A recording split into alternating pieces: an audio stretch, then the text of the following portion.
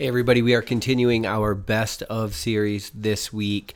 Wanted to get your ear really quick. So tomorrow will be the final day that you can register for the Personal Podcast Project. So I've got a couple of spots open for this. Again, I know you guys have probably heard me talking about it all week. The idea here, though, is that whenever you listen to this, you're really looking for how it might apply to you in your life. And so you're kind of doing some work to fit your story into the story that I'm talking about on the podcast, or that really anybody is. And so what I'm going to do is actually put you through a battery of tests, a questionnaire. We're going to do a coaching call so I can learn more about your story, what you're hoping to accomplish in your life. And then much like a coach would, I'm going to put together a series of thoughts and anecdotes and journaling prompts and ideas for deeper reflection and build a podcast entirely about you. If you're interested in having that as somewhat of a coaching companion or an aid in your personal development journey, I will link it up in the show notes of this episode, and you can find more details also at rickalexander.com. Without further ado, on to the show. Would your name be Alice, by any chance? Yes, but I'm not the one that everyone's talking about.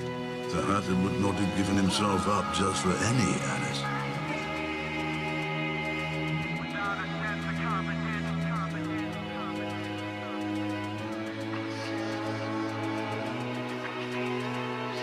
From the moment I fell down that rabbit hole, I've been told what I must do and who I must be.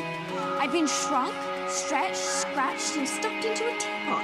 I've been accused of being Alice and of not being Alice, but this is my dream. I'll decide where it goes from here. If you diverge from the path, I make the path. It's no use going back to yesterday because I was a different person then. That's Alice as she approached Wonderland. Welcome back to Morning Coffee. My name is Rick Alexander. Yesterday I was watching Alice in Wonderland, and I'm not going to do a full breakdown of the movie because I think that's probably one of the movies or even books or stories that have been parceled apart more often than any other story, honestly, in our culture. It's like there's so much hidden meaning and everything in it seems to be a double entendre for something that's bigger than what Alice is going through. But one of the things that struck me in that movie was the way that Alice kept herself together as she entered Wonderland. And that's what I wanted to talk to you about today, because we're constantly in this life put in situations that can feel a bit destabilizing. And the reason they feel destabilizing is because you've mapped the world out and you've decided that things are a certain way. And then often what happens is we realize that things aren't the way that we had capitulated the world or put things together. And in that moment, how we react, it actually has a lot to say with whether or not going forward we have any kind of semblance of peace or growth in our lives or not. You know, this is one of the reasons that it can be so detrimental to have a breakup or go through a divorce or go through if you get fired from a job or let go, or just a number of things can happen in life. Like one text message can really change the whole narrative of your day, of your life, of everything that you're going through. And a lot of times what happens is in those moments where something unexpected happens, what it makes us feel is though the world is not the world that we had originally mapped out or thought that it was, right? So what happens, let's go in the case of a relationship. Sometimes if one partner finds out that the other partner had been cheating on them, what happens is the person that got cheated on instantly realizes that the person that they were dating isn't who they thought they were, because humans have a really hard time holding space for other people to have multiple facets of their personality or of their character. We tend to box people up and think that they're one thing.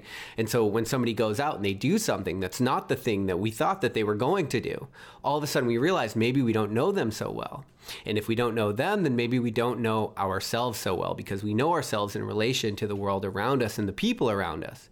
And so now what you find yourself is in a world where things aren't quite right. They aren't like you thought that they were. And what I find to be interesting is when Alice begins to meet different people in the Wonderland, let's say the Mad Hatter, she realizes that the Mad Hatter and all of the characters that are around him are absolutely insane.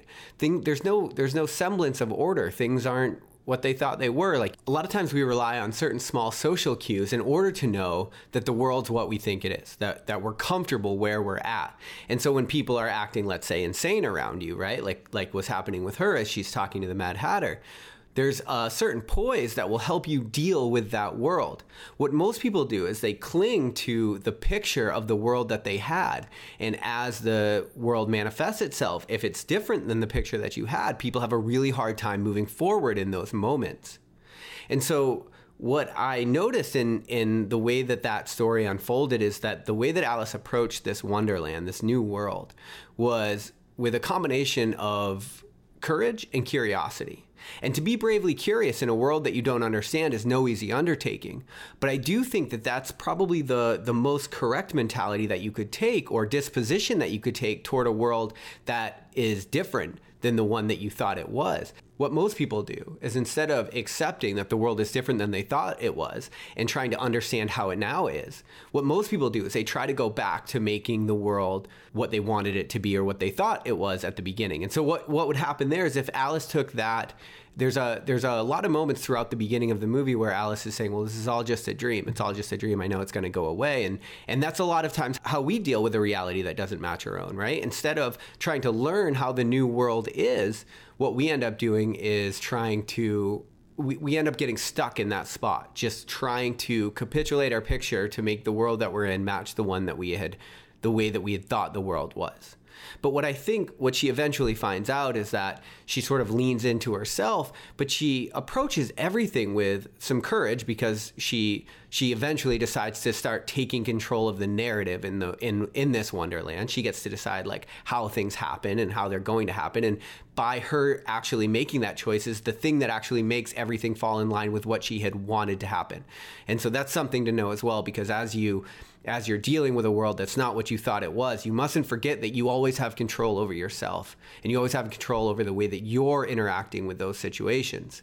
And now her innate curiosity, which is kind of alluded to throughout the movie, serves her well in the Wonderland, because she starts figuring out that there's more to it than she thinks. There's actually a whole quest that needs to take place in this new world. And if she wasn't curious and open to the fact of that happening, perhaps she would just stay stuck in this moment where she was just trying to wake up. And of course that would have been to no avail, because it wasn't actually a dream. And I think that's the correct disposition toward our lives these days. Look, anything could happen that could change your life in an instant. And in that moment, the world's not going to be what you thought it was, because the world is ever evolving, but your picture of it is slow to evolve. Until it has to, it normally doesn't. And so when you find yourself in a world that doesn't match your expectations, then the correct disposition is courage and curiosity. Because if you're curious, you'll find out how that world works, right? And that's what you want to know, right? That's the naivety of growing into an adult, is that you find out how the world actually is. But it takes a certain curiosity to engage with it, to figure out those things. And it takes courage, because to be curious in a world that you don't understand, where it does seem like things could harm you, and where things have harmed you in the past, is no easy task. And anybody that's been fired from a job, or had a partner cheat on them, or just had the world turned upside down in an instant, understands how much courage it takes to go back out and confront that world, even though it's far different than the one that you had originally pictured. And so my hope for you and for myself is that you stay bravely curious, even as the world turns out not to be the world that you thought it was. The substructure of this story is that the entire thing is a quest. It's preparing you for who you need to be and what you need to know.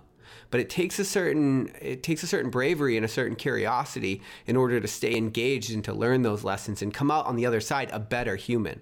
A lot of people get their world turned upside down. And when that happens, you have an option. You can piece it back together, right? So it's smaller, so that you're safer.